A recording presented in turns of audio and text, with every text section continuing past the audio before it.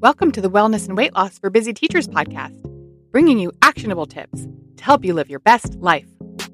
I'm your host, Tracy Baird. If you care about nutrition and fitness and want to make progress in your unique wellness journey, you're in the right place. Let's get started. Hello, my friend, and welcome back to the podcast. We are in season 3 that I'm entitling Starting Strong.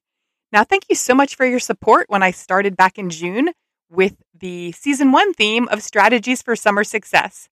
And then in November, I started a season sort of near and dear to my heart, Thriving Through the Holidays.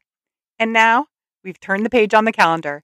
We're in 2022, and I bet you are like most Americans and you have made at least one New Year's resolution. So the theme of this season is starting the year strong. I'm giving you some tips, tricks, and strategies on how to be a little bit better at meeting those resolutions and goals that you've made for yourself.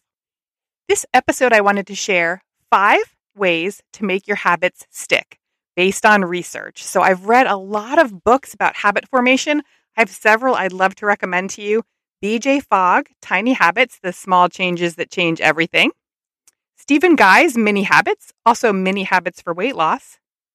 Gretchen Rubin, Better Than Before. Katie Milkman, How to Change. And James Clear, Atomic Habits. All of these are excellent, and I want to endorse them and recommend them to you. I will drop those in the show notes for your ease of finding them. The first way you can make your habits stick is by tracking them. Some people call it tracking, some people call it monitoring, but in essence, this is simply making a record of, did you do your habit, yes or no? And basically, just by simply keeping track of that, you're more likely to actually do it. So you can just go old school on this. For example, you could simply get a notebook and record whether or not you did your habit. And you could try, if you are like me and embody, a middle school girl at some point, at some points, I really enjoy tracking on my calendar with stickers. I got at the dollar store, some smiley face stickers, some star stickers, and some heart stickers, which I use to track various habits I'm trying to reinforce. You can also find apps for habit tracking. And in addition, there are habit tracker journals you can buy, which are physical notebooks, but they're specifically made for habit tracking. So here are some habits I want to track to make sure that I'm doing them. For example, I might track that I like to water pick my teeth. Actually, saying I like to water pick my teeth is inaccurate. I don't really like it.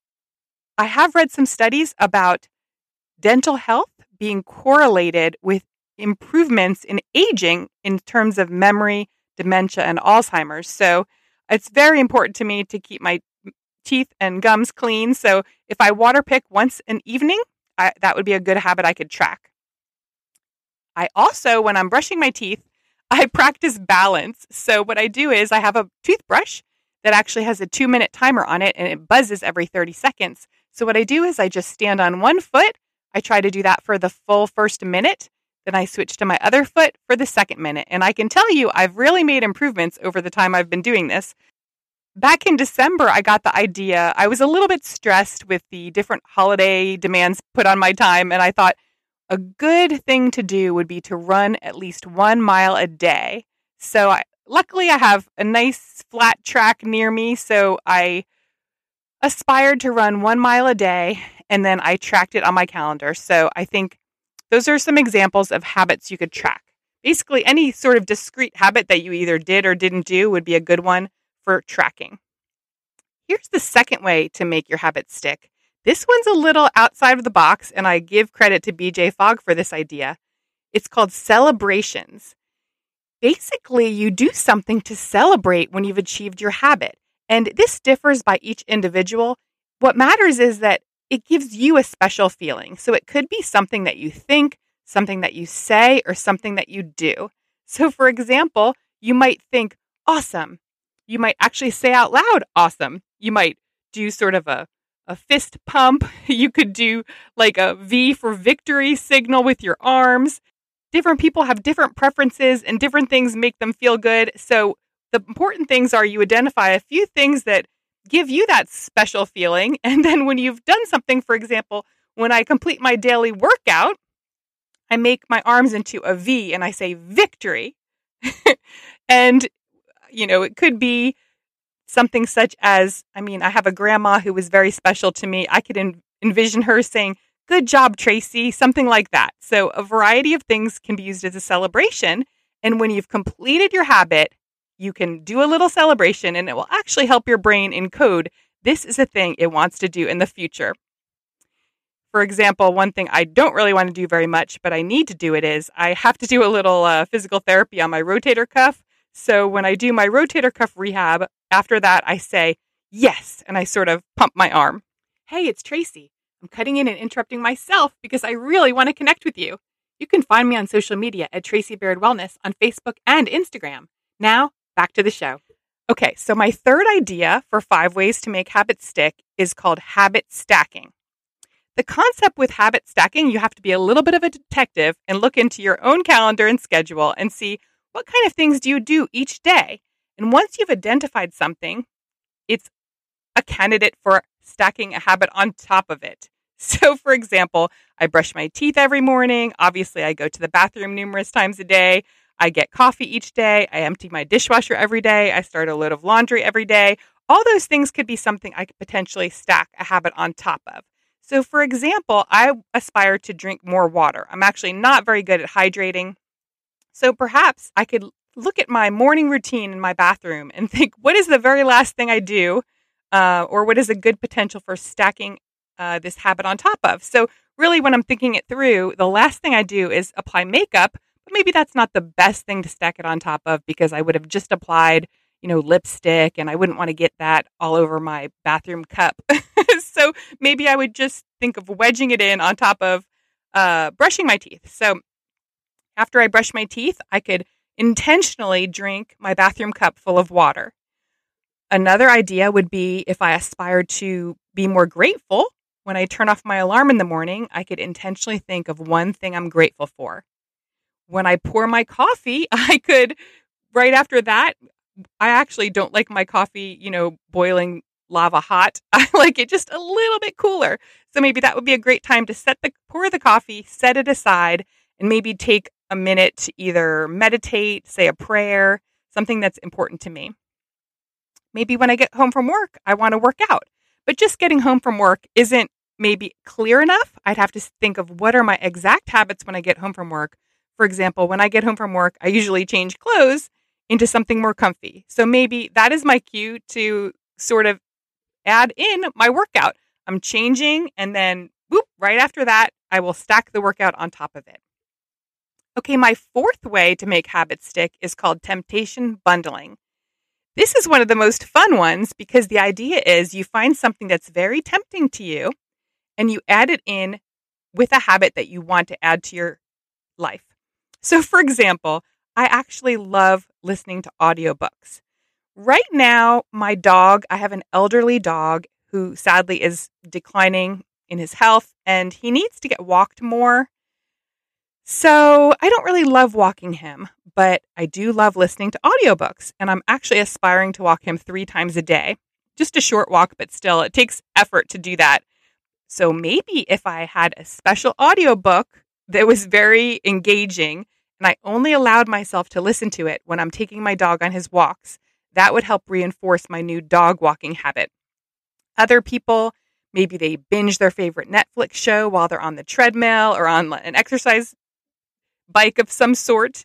Katie Milkman, the author of How to Change, tells a story about how she loves to get pedicures, but she views them as a waste of time. But then she realized she could bundle her pedicure with cleaning out her email inbox, and she only allows herself to get a pedicure if she's cleaning out her email inbox on her mobile device at the same time. Now, for me, maybe it would be something like organizing the photos on my phone while I'm getting a pedicure. That sounds like a better fit for me, but I like Katie's idea of temptation bundling. My last idea, 5 ways to make habits stick, is to create a checklist. So checklists actually combat forgetting. Sometimes, people think when they fail to meet their goals, it's some sort of lack of motivation or a lack of willpower. But many times it's simply forgetting that this was our goal. So by creating a checklist, it helps create a way to remind oneself to do this habit or routine. I do have a morning routine for my work. I have a morning routine for my home. I keep these in my Google Keep app. An old school way is something I used to do with my kids to get them ready in the morning. They had a morning routine, and I put the morning routine, I printed it out for my youngest kids before they could read. I actually had pictures on there, little cartoons or clip art, for them to brush their teeth, brush their hair, make their bed, etc., eat their breakfast, take their vitamins and medicine. I put this checklist inside of a page protector, and then I gave them a dry erase marker so they were able to sort of check off or scratch out the task as they did it each morning. So a checklist just combats forgetting and is just helpful. The only glitch is if you forget to look at the checklist.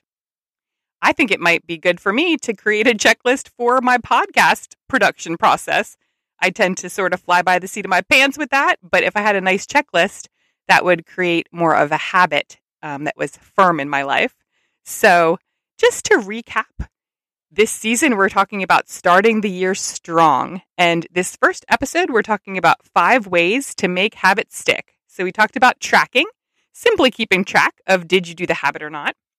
Celebrations, helping your brain encode this habit is something we want to keep. It's something we want to do by creating a special little mini celebration you do yourself when you've completed your habit.